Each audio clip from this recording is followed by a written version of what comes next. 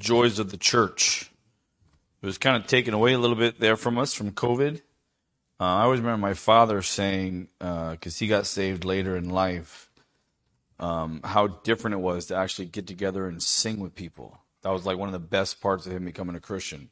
And then I realized, I was like, oh, that's kind of funny. Like, yeah, who else gets together to sing besides Christians? I mean, it happens once in a while, but you probably grew up in a non-Christian home, I don't know if you got together with people to sing. It's nice. It's one of the great things of the church. Someone asked me today if I was giving a Valentine's Day message. So I gave him the Christian answer of the gospel is a love story. Every single story is a Valentine's Day message from the Bible. So we're going to talk about three guys got thrown in a fire. There's love there somewhere.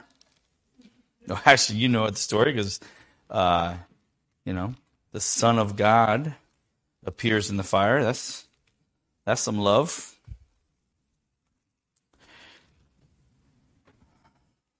Are we all set, my man, in the back? Sir Ed, I'm waiting for the...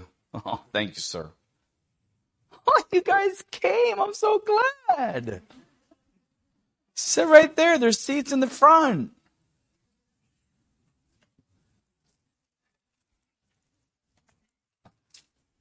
Daniel chapter 3, please. Again, I hope this story is familiar to you. Maybe it is. The story of Shadrach, Meshach, and Abednego. I really was encouraged with Greg's message. I know it's hard sometimes listening to a message online or seeing someone on your TV instead of coming to a physical building, but I was challenged and encouraged with some of his points of how easy it is to compromise instead of just simple obedience. But we pick up the next half of the story. We're going to start here in Daniel chapter 3 and verse 19. Then Nebuchadnezzar was full of fury, and the expression on his face changed towards Shadrach, Meshach, and Abednego. He spoke and commanded that they heat the furnace 7 times more than it was usually heated. And he commanded certain mighty men of valor who were in his army to bind Shadrach, Meshach, and Abednego and cast them into the burning fiery furnace. Then these men were bound in their coats, their trousers, their turbans, and their other garments, and were cast into the midst of the burning fiery furnace. Therefore, because the king's command was urgent and the furnace exceedingly hot, the flame of the fire killed those men who took up Shadrach, Meshach, and Abednego. And these 3 men, Shadrach, Meshach, and Abednego, fell down, bound into the midst of the burning fiery furnace. Then King Nebuchadnezzar was astonished, and he rose in haste, and spoke, saying to his counselors, "Do we not cast 3 men bound into the midst of the fire?" They answered and said to the king, "True, O king." "Look," he said, or he answered, "I see 4 men loose, walking in the midst of the fire, and they are not hurt, and the form of the 4th is like the Son of God." Then Nebuchadnezzar went near the mouth of the burning fiery furnace, and spoke, saying, "Shadrach, Meshach, and Abednego, the servants of the Most High God, come out and come here." Then Shadrach, Meshach, and Abednego came from the midst of the fire. And the satraps, administrators, governors, and the king's counselors gathered together, and they saw these men on whose bodies the fire had no power. The hair of their head was not singed, nor were their garments affected. The smell of fire was not on them. Nebuchadnezzar spoke, saying, "Blessed be the God of Shadrach, Meshach, and Abednego, who sent his angel and delivered his servants who trusted in him, and they have frustrated the king's word and yielded their bodies, that they should not serve nor worship any god except their own God. Therefore I make a decree that any people, nation, or language which speaks anything amiss against the God of Shadrach, Meshach, and Abednego shall be cut into pieces, and their houses shall be made an ash heap, because there is no other God who can deliver like this." Then the king promoted Shadrach, Meshach, and Abednego in the province of Babylon. Let's look to the Lord. Lord Jesus Christ, it is surreal, I guess if that's the word, to think that we are talking to the one that is very well likely is the one who walked in the fiery furnace with these 3 guys. Help us, Lord, to have that kind of faith, to understand that, again, these are just not stories, this is reality. And we know the one who actually went through the flames with these guys. And one day, in heaven, We will see them. We will meet them. And maybe hear the stories in a different way of exactly how this all went down. But we thank you for your word. Lord, help us to be a people of conviction this morning. We pray that your Holy Spirit would control me. He might do a tremendous work with all of us here. That we would be a people that would love you no matter what. That we would follow you and obey. And that we would be those who have a testimony of strong conviction. Thank you so much for who you are. May you be honored and glorified above all. In your name, amen. So we know this story, right? There's an image and everyone has to bow down, and these three refuse. And the king asks them, hey, what's going on here? And they say, listen, regardless of what happens to us, and I'm paraphrasing, we're not going to bow down. And so this is where the story comes to this morning. And so quickly, as we look at this, remember, Nebuchadnezzar is a picture of the world and sometimes the world systems. Remember, Israel has been taken away because of their own idolatry, their own stubbornness, their own refusal to do what God has asked them to do. So now the world power is going to be a worldly kind of thing, for sure. And Nebuchadnezzar is this great king during this time. In verse 19, it says he is full of fury. I don't know how many times in his life people actually stood up to him and said something right to his face. Usually don't do that to the guy that has all power. It's very hard to even do it to a nowadays bully. The guy that has no problem swinging as soon as you say something dumb. Most people don't say that to the bully. Well, this is even that times a lot more. So imagine like the room where they just tell Nebuchadnezzar, no, and just, what just happened? Everyone's going, oh, wow, wrong guy to say that to. And you can see maybe he's embarrassed. I mean, he is completely full of fury. And his expression changed, and now he's going to heat up the furnace hotter. Now he's going to kill him. And the reason I say that is I was just, again, reflecting and looking at my own life and maybe the times we're living in. I want to remind us again of what or how dangerous anger can be. When people are angry, typically it's not a good situation. It's not a good situation. So I just wanted to quickly say, number one, in this story, here's what happened because of his anger. It leads to waste. Did you notice where he commanded mighty men of valor? He has an army, and he has some of the most courageous, mighty men possibly in the world. And he's choosing them to bind up some 17-year-olds, 18-year-olds. Why? I mean, no one else could even do this job. But he's hot-tempered, he's going to do it, and now some of his most precious, mighty men in his army die because some guys didn't want to bow down. And it doesn't seem like they're really fighting that much anyway. Anger a lot of times can lead to waste, can lead to just good things getting wiped out for no reason. And I'm not saying these mighty men were good. I have no idea. But I tell you, the scripture says they're mighty and they're courageous. Mighty and courageous. It also leads to quick decisions. All these verses that talk about how the men were bound in their coats, their trousers, their turbans. It's basically an immediate thing. As soon as they say this, he goes, that's it, get them in the fire.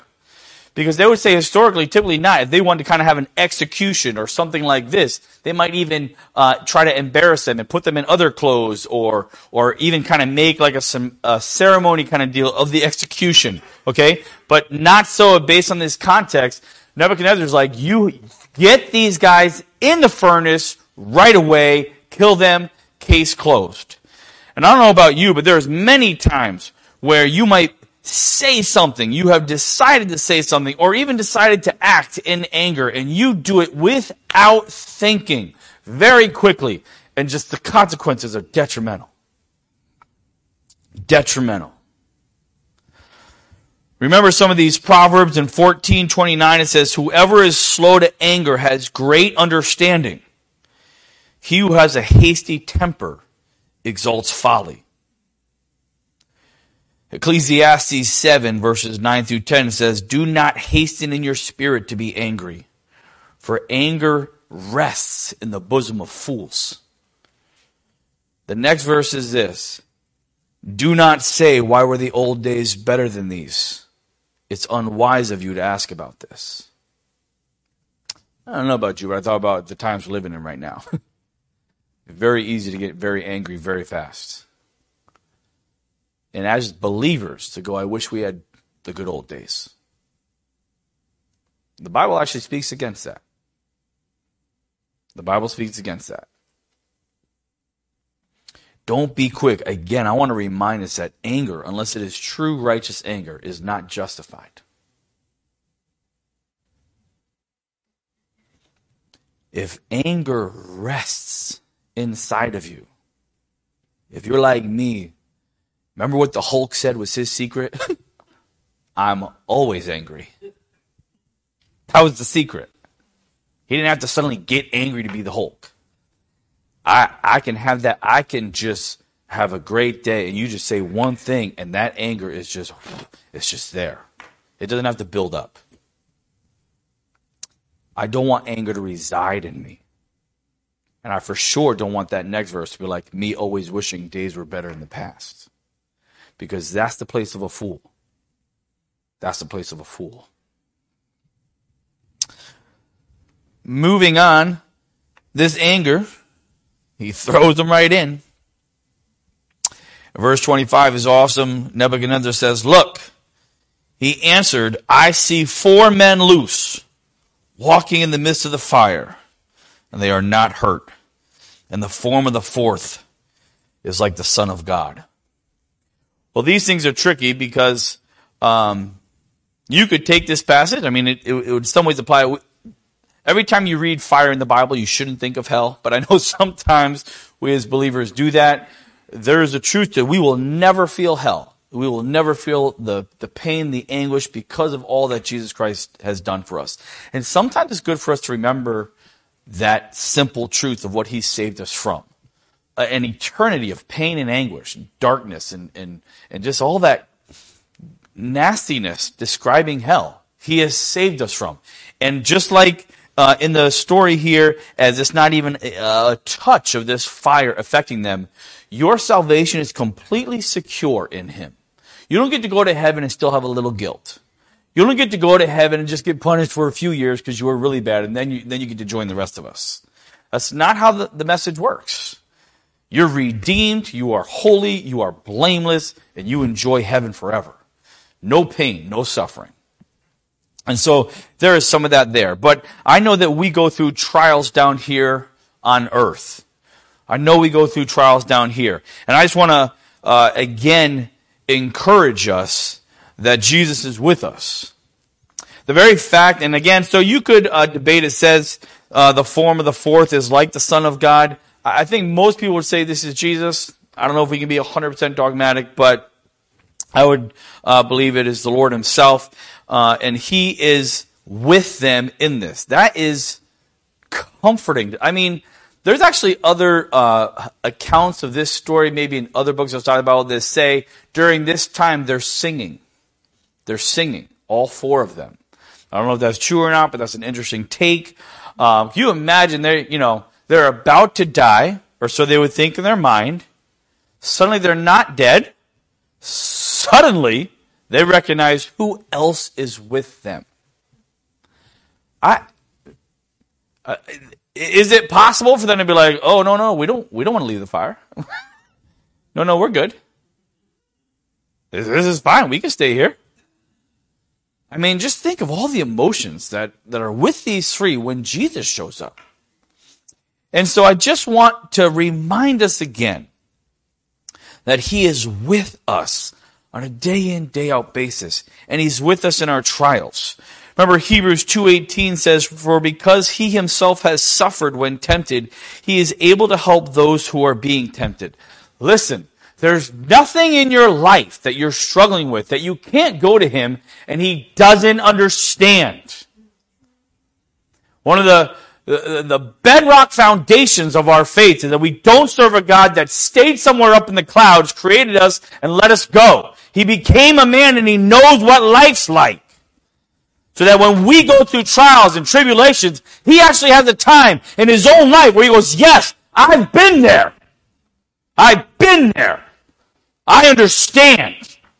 He is not some fluffy God up in the sky that we can't relate to. He's been there. And he was without sin. Not only is he the one that can comfort us, he's the example on how to go through it and still come out without sin. He's an amazing example. He's the one that we can relate to. There was a story once of a man who was sitting at his desk one day and he heard the door creak. And then suddenly there was a sharp cry of pain. Looking up, he saw his little daughter who had started to enter the room when her little fingers had caught in the door. He jumped and calling the mother said, "You better come and look after this girl."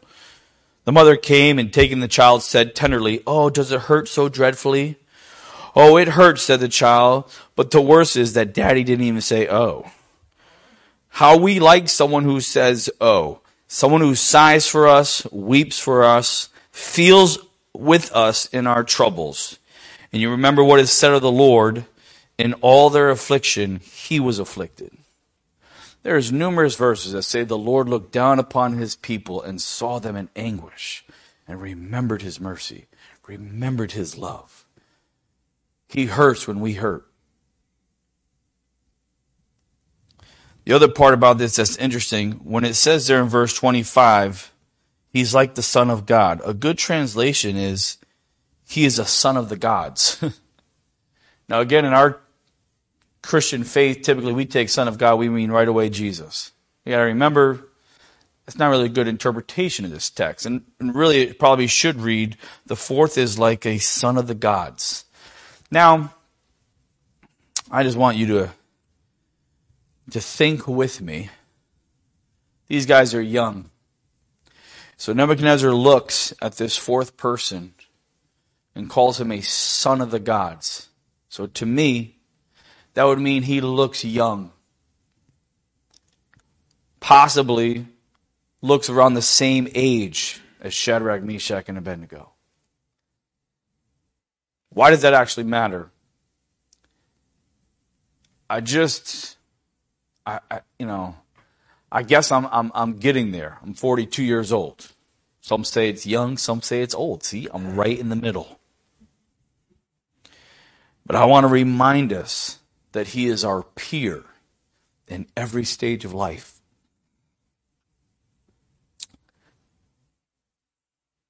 I do not deal with just an old father figure in certain stages of my life. I don't just deal with someone young. As I grow, not that he changes, but he is able to speak to me in every single stage. When I was a young kid and I understood like a child and I would read of miracles and just think of crazy miracles from the Bible, he was with me in that. When I was growing up and deciding to get married, suddenly I'm married. He's now with me in that stage as a married man. Now my faith changed. I have children. He's with me as a father. As I grow old and children leave, and every stage, he's a peer to me. And I don't think that's irreverent. He looked young here. Why? Why? I just think it's him telling Shadrach, Meshach, and Abednego, I'm right here with you. I'm in this stage with you. I'm right here.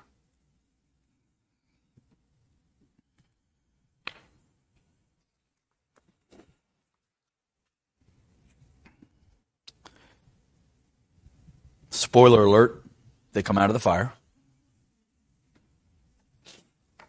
And then everyone, again, is just kind of amazed as these verses go that there's not a hint of the fire affecting them. except for the fact that whatever they were bound in is gone. That's some deep spiritual stuff right there. I'll just let you just chew on it a little bit. How they were bounded is gone. Nothing else has changed.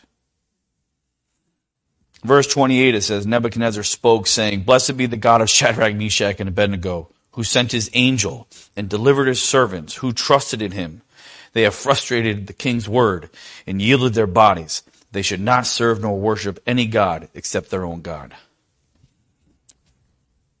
Verse 28, a pagan king at this time gives great honor in describing their God. He is the God of the Jews and individuals. He calls them the God of Shadrach, Meshach, and Abednego. He is a God who sends a Savior. He sent his angel.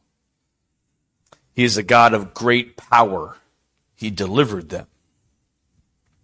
He's a God worthy of trust, for they have trusted in him. He is a God worthy of full surrender, for they have frustrated the king's word and then yielded their bodies. He is the God who demands exclusive allegiance, that they should not serve nor worship any god except their own God. I wanted to focus on that phrase, they frustrated the king's word and yielded their bodies. They drew a line in the sand, and they were willing to take the consequences for doing it. They yielded. They were willing to deal with the consequences. I was, again, like I said before, really convicted on what Greg was talking about just how easy it is to compromise instead of just simple obedience. Simple obedience. Frustrated the king's word. They heard a decree. They heard the king's decree. You have to do this. And they just basically said, nope, not going to happen. But the idea is as soon as they laid out a conviction, they were also willing to yield their bodies. And that's why this story is so encouraging to the church. They're not guys that just are going to say something and then try to debate and get out of it and talk about law, and this isn't really a good way to do law, king, and all this stuff. Hey, we're not going to, and guess what? If we lose our lives, then we lose our lives. And that's the conviction. Have you heard that phrase, you don't want to die on that hill, though? Like, we talk about this sometimes when it comes to arguments, right? Like, we say sometimes with teenagers, clean your room, clean your room. And as parents, sometimes we go, do we want to die on this hill? Are we going to make a house and a home where that room's going to be clean no matter what? Or do we just go, there's other battles to fight? And sometimes that's the way we talk about die on that hill. But what we don't seem to know is, what do we die for? What is the hill that you do die on? And it seems like Christians don't know anymore. We just don't know. We just like to talk about, yeah, that's a good choice, and yeah, that's wrong, but I'm not willing to die on that hill.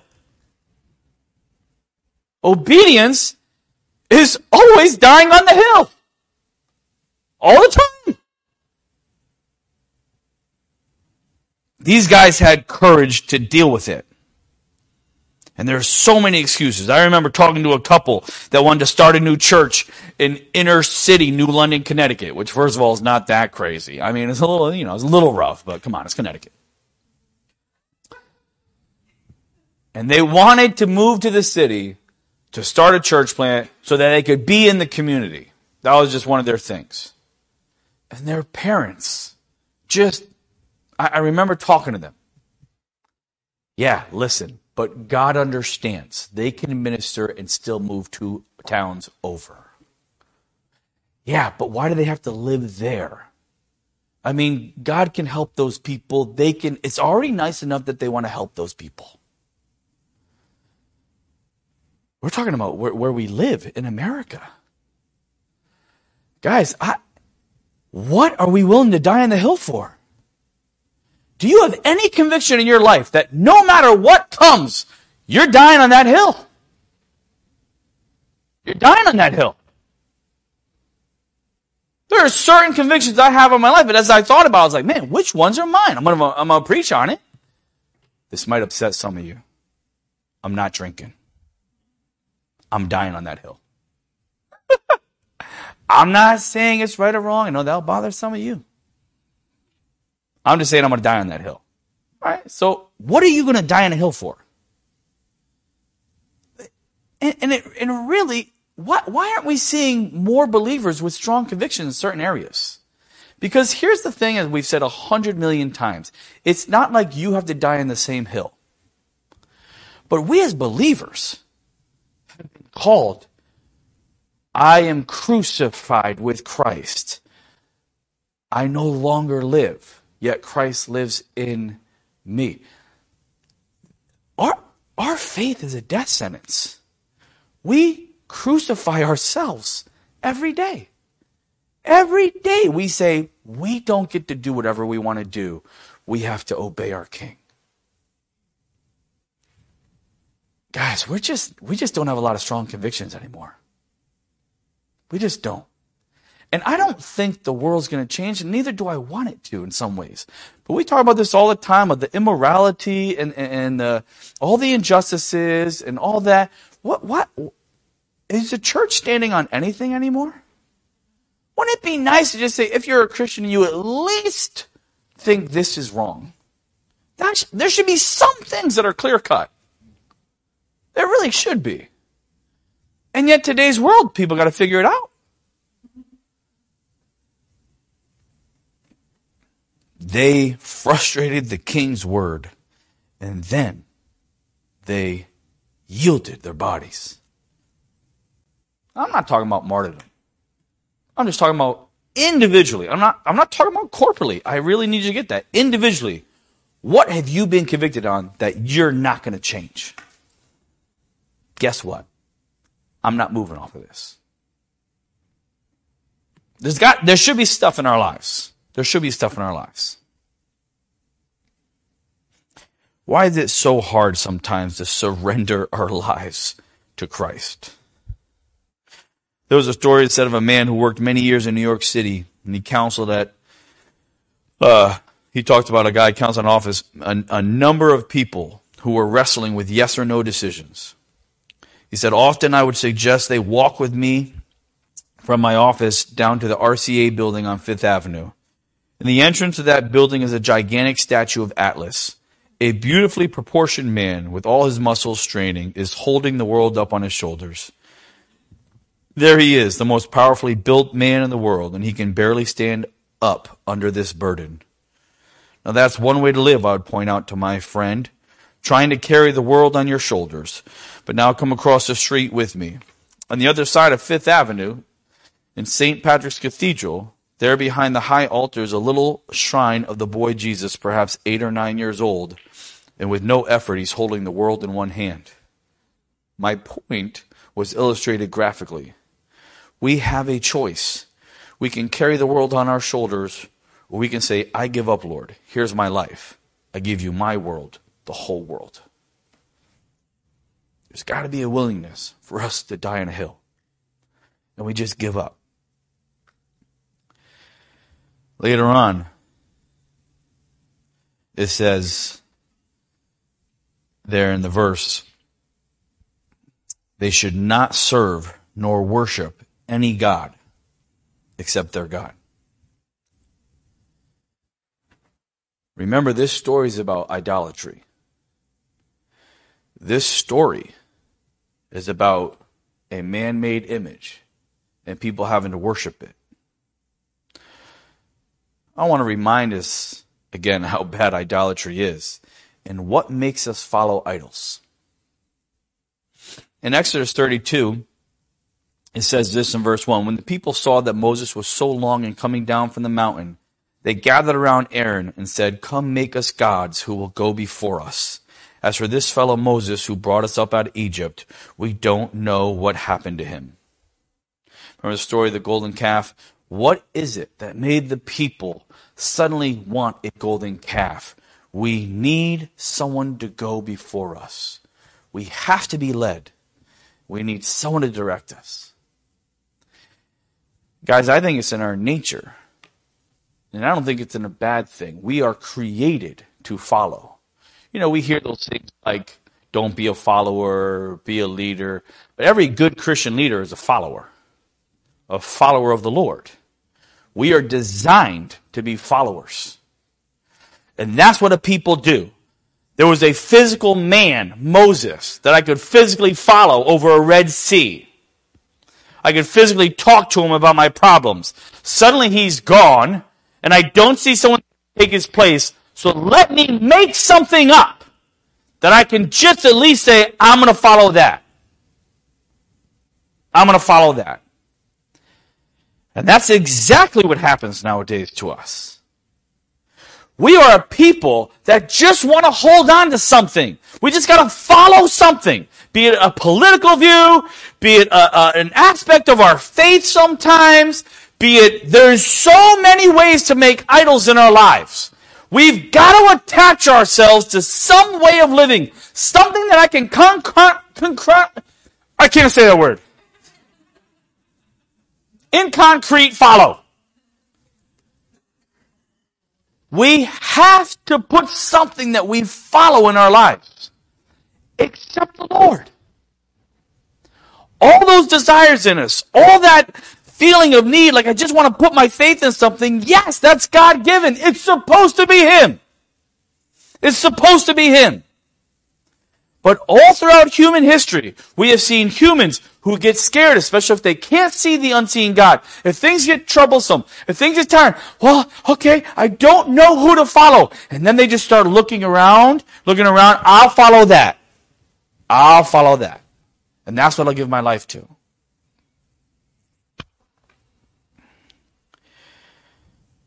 Tim Keller described idolatry in Western society as usually being a good thing that is taken too far. He said, working hard is a good thing. Owning a home is a good thing. Having a nice holiday from time to time to relax and rejuvenate is a good thing. The problem is when we take it too far. The danger is that these things control us and consume much of our thought life. That is when idolatry has gotten a foothold in our life. Turn to Colossians 3:5.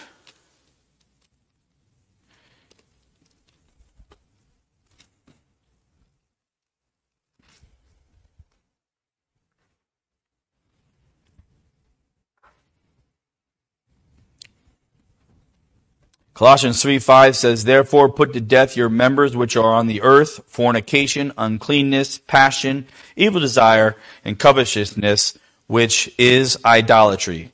There is pagan worship of man-made images like in this story here in Daniel. Then there's good things in our life that become idols. And then, here in Colossians 3:5, there simply are evil passions and desires that take precedent over our Savior.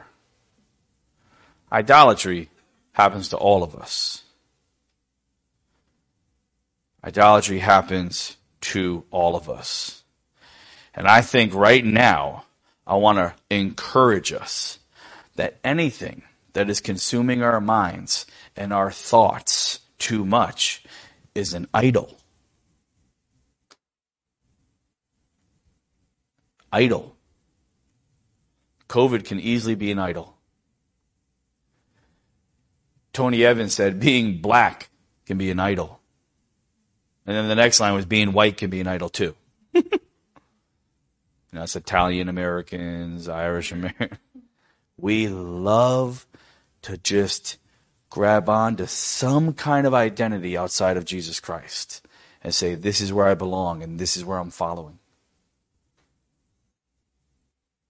Guys, we need people of conviction that say the only one I'm worried about obeying is the Lord Jesus Christ. That's where my passion is. What is the Lord Jesus Christ doing right now?